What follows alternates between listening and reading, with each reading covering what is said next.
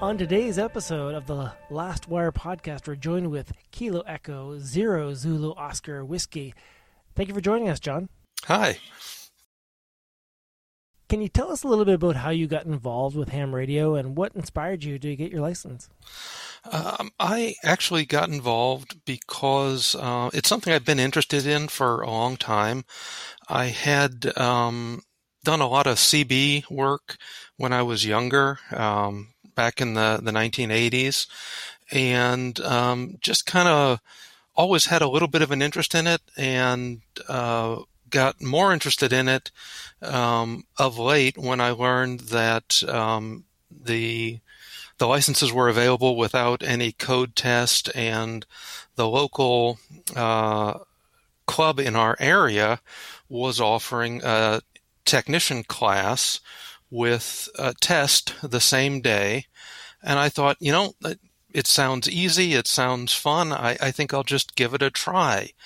And they got us prepared. They gave us a book to study ahead of time. They walked us through the class, even provided us with some inexpensive Baofeng radios to make sure that when we walked out the door, we were with radios that were programmed and had a basic understanding of how to use them. So that was a great experience, and that kind of got me interested in learning more about ham radio. Buying a little bit nicer radio, building my first antenna, and all this in really the last 9 months. Now, you found yourself in a very interesting predicament. A severe weather event that happened in your community that brought down power, brought down communications. Can you tell us a little bit about that event? Sure. On August 10th of this year, we experienced a severe weather event called a Derecho, a term I had not heard of before that event, but all it is a very powerful storm involving straight-line winds. And this system hit us about mid-afternoon. I happened to be home at the time, working from home because of the COVID-19 situation. And the amount of damage was really remarkable. We had greater than 100-mile-an-hour straight-line winds, roofs blown off, trees blown down, and almost immediately we started losing our communication paths. Our cell phone coverage, which is not normally the greatest where I live, immediately went significantly worse, to the point where I had no signal whatsoever at my home. Within a few hours, we had lost also our landline phone, and were basically without any form of communication whatsoever except for two-way radio. I went around to my neighbors, knowing that nobody else was going to have two-way communications either, made sure that there was nobody injured, nobody that needed immediate assistance, and then went back to work, starting to move trees and things so that transportation would be possible. Without internet, without landline phone, we turned to AM radio broadcast and our ham radio, listening to the local area's net and traffic on the repeater to understand what was happening and to see if there was assistance needed. Because of where we were, quite far out of the immediate vicinity of the major metropolitan area, I did not get called on to provide any assistance, but it was really nice to know that if we needed assistance or one of our neighbors needed assistance, that we knew how to get it, and then there was a lifeline there available for us. Now, an event like this, were you surprised by it? Was there weather warnings? Was it like a tornado that just dropped down and all of a sudden you have this significant event, or was there buildup leading up to the day? There was a little bit of buildup. In fact, we had warnings earlier in the day to expect severe weather and to expect high winds. In fact, the local weather service did issue warnings that were equivalent to a tornado warning just before the event. And we had, I would say maybe a half an hour's notice that it was going to get really, really bad. Now, from an infrastructure perspective, what was the information being transferred? Was it via the repeaters? Was it via a weather network? How were you getting information at that point before the disaster happened? Before the disaster, we were listening to National Weather Service radio and watching the information on the National Weather Service website. As the event started unfolding, we turned to the AresNet on the local repeater for a while. Unfortunately, the repeater was offline for a short while during the event, and then we went over to simplex frequencies to try to get more information about what was happening. Now, were you successful using just a Bofang radio, or did you have a different type of communication network? I was using, for that event, I was using primarily a Baofeng, one of the 8-watt handheld units with a quarter wavelength ground plane antenna that I have mounted in the attic. That was more than adequate to keep up with the simplex. The little Nagoya 771 antenna was fine when the repeater was operating, but when we were on simplex, I had to have a little bit more antenna to be able to hear traffic. Now, at this point in time, are you part of a club that deals with these emergency events? Was there a network of hams that you're able to connect with, or was it purely just serendipitous that you're able to connect to these other hams in your community?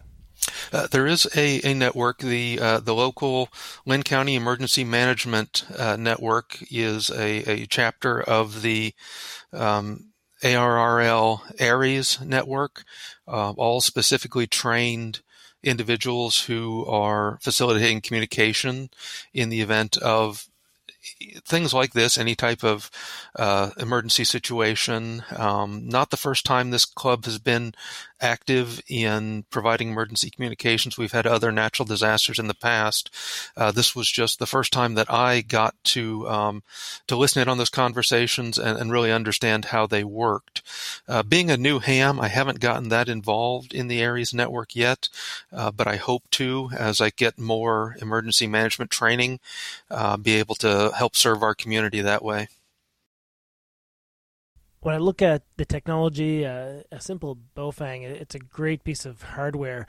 A lot of people, make fun of it or criticize it, but it's one of those devices that I know I have 4 or 5 of them. My kids have them. We set them up with simple chat groups and the ability to program it. It's a really great piece of technology, and it's great for any Go kit. When I look at this disaster situation where you have the severe weather, it's almost, I think everyone should have one in their kit. And even if you're not a ham, the ability to have one so you can listen to what's going on, so you have those communication links, it's important. And not only that, to be able to have a few inexpensive radios lying around that you can provide to other individuals who might need emergency comms in a situation like this. It's really difficult to take a big base station antenna with you out to the field when you're looking for people who might need help. But one of these little Baofangs, throw 2 or 3 of them in the car, and you can create a network of emergency communications very quickly, very inexpensively. I think they're also great for getting new people interested in amateur radio. The cost of entry is so low that people aren't afraid of spending a bunch of money and then figuring out they don't like it. They're not afraid of, hey, I'm going to make this huge investment and then it's just not going to work out for me. Most people who buy the Baofangs get hooked, so I think they're just great. I think you hit on a key point there, that when you look at the entry point, the cost of entry point, and a Bofang is so low, it makes it easy and accessible, and it's not a burden. And even that point of sharing that technology, no one really wants to hand over their walkie-talkie, a Yaesu brand new, with Fusion radio connected, to their neighbor and say, "Here, you take this, and if you need anything, you call me if there's an emergency." But a Baofang, you're looking at less than $25. Here you go. If you break it, no big deal. And as an emergency organization, as a community, it's a great investment. Oh, I agree. Yeah. What did you learn? You said you're a new ham. From this experience, what did you learn? What's in your Go Kit now that may not have been in your Go Kit beforehand? What things have you done to prepare for these events? One of the first things I learned was that while my home base station antenna works great on simplex, that little Nagoya 771 on the handheld is not really good enough where we live for simplex usage. So one of the first things on my list was a better antenna for the vehicle, something that it was a little bit better than a rubber ducky or just a standard mag mount, so that I could actually get to some other hams when I'm operating on simplex.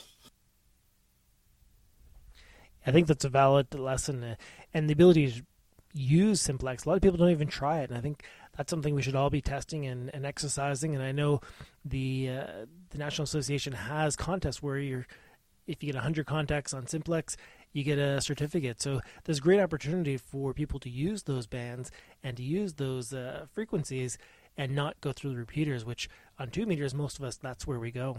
hmm Yeah, absolutely. And I'm very fortunate that there is an active simplex net in this area that I participate in regularly.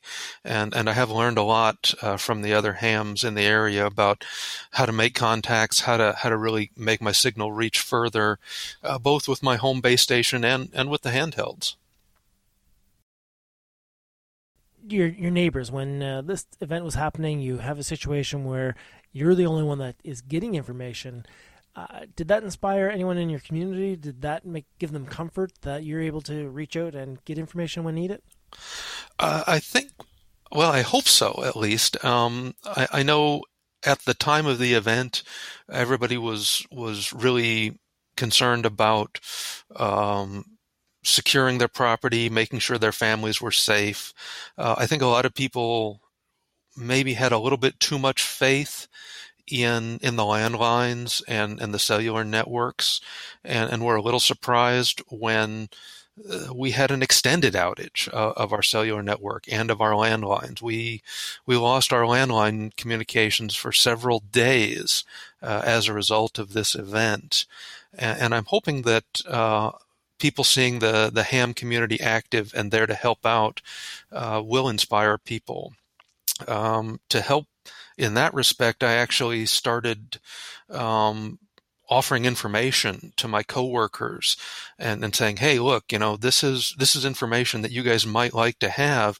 We have these severe weather events, and communications may be a little more vulnerable than you realize. So these are your options. This is what ham radio is. This is what CB radio is, and this is what you can do with them." And hopefully, we're inspiring people to look into those things and at least, find out more about the ham community, so that even if they decide not to become hams themselves, they know where to go to get help if they need it. Yeah, no, I think that's great advice, and I agree 100%.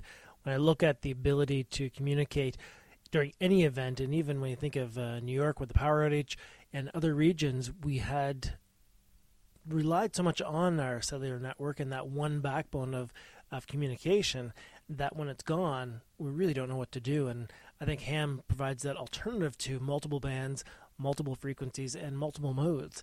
So it gives us that opportunity to really reach people that we didn't expect to be able to reach, at least from a layperson's perspective. Oh yeah, definitely. Yeah. Well, John, I really appreciate you taking the time to share this event. I learned a lot. I had never heard of this severe weather event before. A straight line of wind that was significant and comparable to a tornado or a hurricane. It sounds pretty terrifying. Well, I'm happy to share my experiences, and hopefully your listeners will find them beneficial. Thank you. You have yourself a great day. You too.